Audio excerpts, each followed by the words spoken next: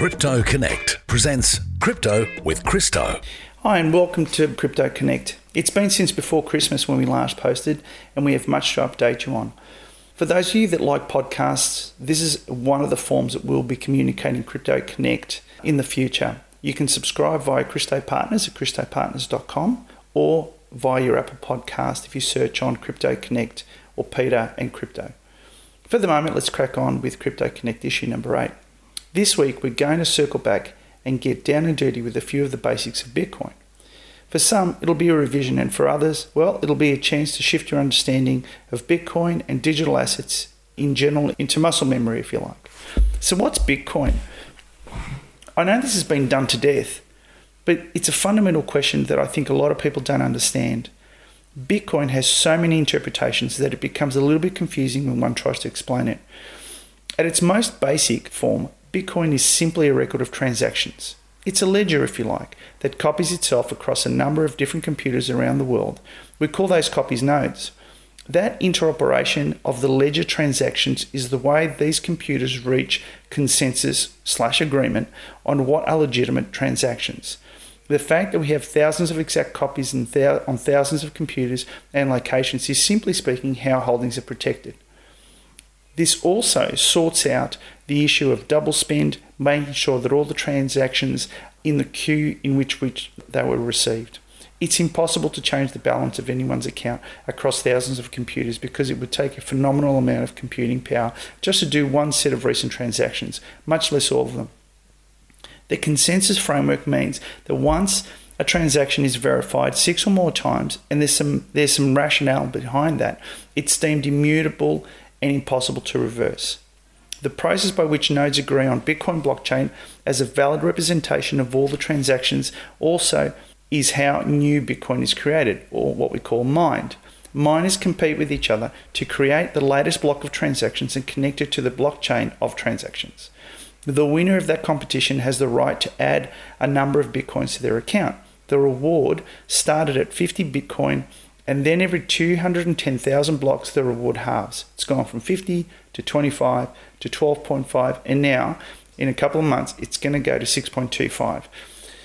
So on the article, on the Crypto Connect document, I've included a chart here. Obviously, I can't show you. This is voice, but it shows how the Bitcoin prices has changed at each halving. And so that kind of ties back into the Plan B stuff that we talk about. But anyway, that's the high level basics. So the question is that all there is? Well, no, there's more to it than that. That's just the technology. That's just what we talk about in terms of how the operation works. But it's like telling you how a spreadsheet works. It's all very interesting, but look at what it does in terms of driving the economy, how many businesses rely on that. So at a macro level, Bitcoin is so much more than just a ledger and software talking smartly to each other. Bitcoin is a system by which individuals can transact. It's a monetary system that does not need a centralized trusted authority by way of a bank to issue money and control interest rates. It's a system that has no use for government-issued piece of paper representing a promise to pay Bitcoin. Bitcoin is the payment. It's the settlement. It's the money. It's a store of value, a currency. It's immutable, private, and borderless. So to me, Bitcoin is a new digital money that is controlled by maths and logic embedded in software and is unable to be debased like other fiat currency. Bitcoin is money issued by the people of the planet for the people of the planet. No debasement allowed. It's a fixed supply and it requires no trust of third parties to work. So why do we need it? Well, I did a quick calculation on the value of 100 Australian dollars in 1965 to now, 2020. Interestingly, the value came out at about $1,600 in Australian present value. That means the inflation rate, which has been managed by governments, has eroded the value of the Australian dollar over that time to the tune of 94.75%. United States M2 money supply in 1959 was 286 billion and now in 2020 is 15 trillion. Debt is over 30 trillion, by the way. Annualized, that's 6.7%. Well, that's the property market. And the bigger indexes like the Dow Jones. Granted, property has a utility of providing shelter, but where is the real growth? Printing money does not create any real hard money or store of value. Additionally, since 1971, when the world unpegged the dollar to gold, we the people have been part of an experiment that has not served us. It has widened the gap between rich and poor and forced taxpayers to bail out banks, certainly in the USA. So let's talk a little bit about holding Bitcoin as an investor. I know many of our readers consider holding Bitcoin as an investment, and of course, that's perfectly fine. For me, however, it has massively bigger value to offer.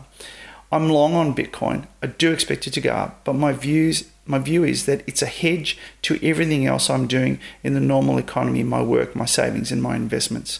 I view Bitcoin as the ultimate hedge, basically, against bad monetary policy across all the interconnected economies, pumping money into the economy and driving debt to unprecedented levels while expecting us and our kids and our grandkids to pay for it. I'm of the view that sooner or later something's got to give. So holding some Bitcoin gives me an alternative way to operate in this new economy. This is just not my opinion. Many macro investors like Dan Tapiero, Trace Mayer, and a bunch more have talked about this for a while, and we've covered that in previous articles. So will Bitcoin replace the financial system? No, I don't think it will.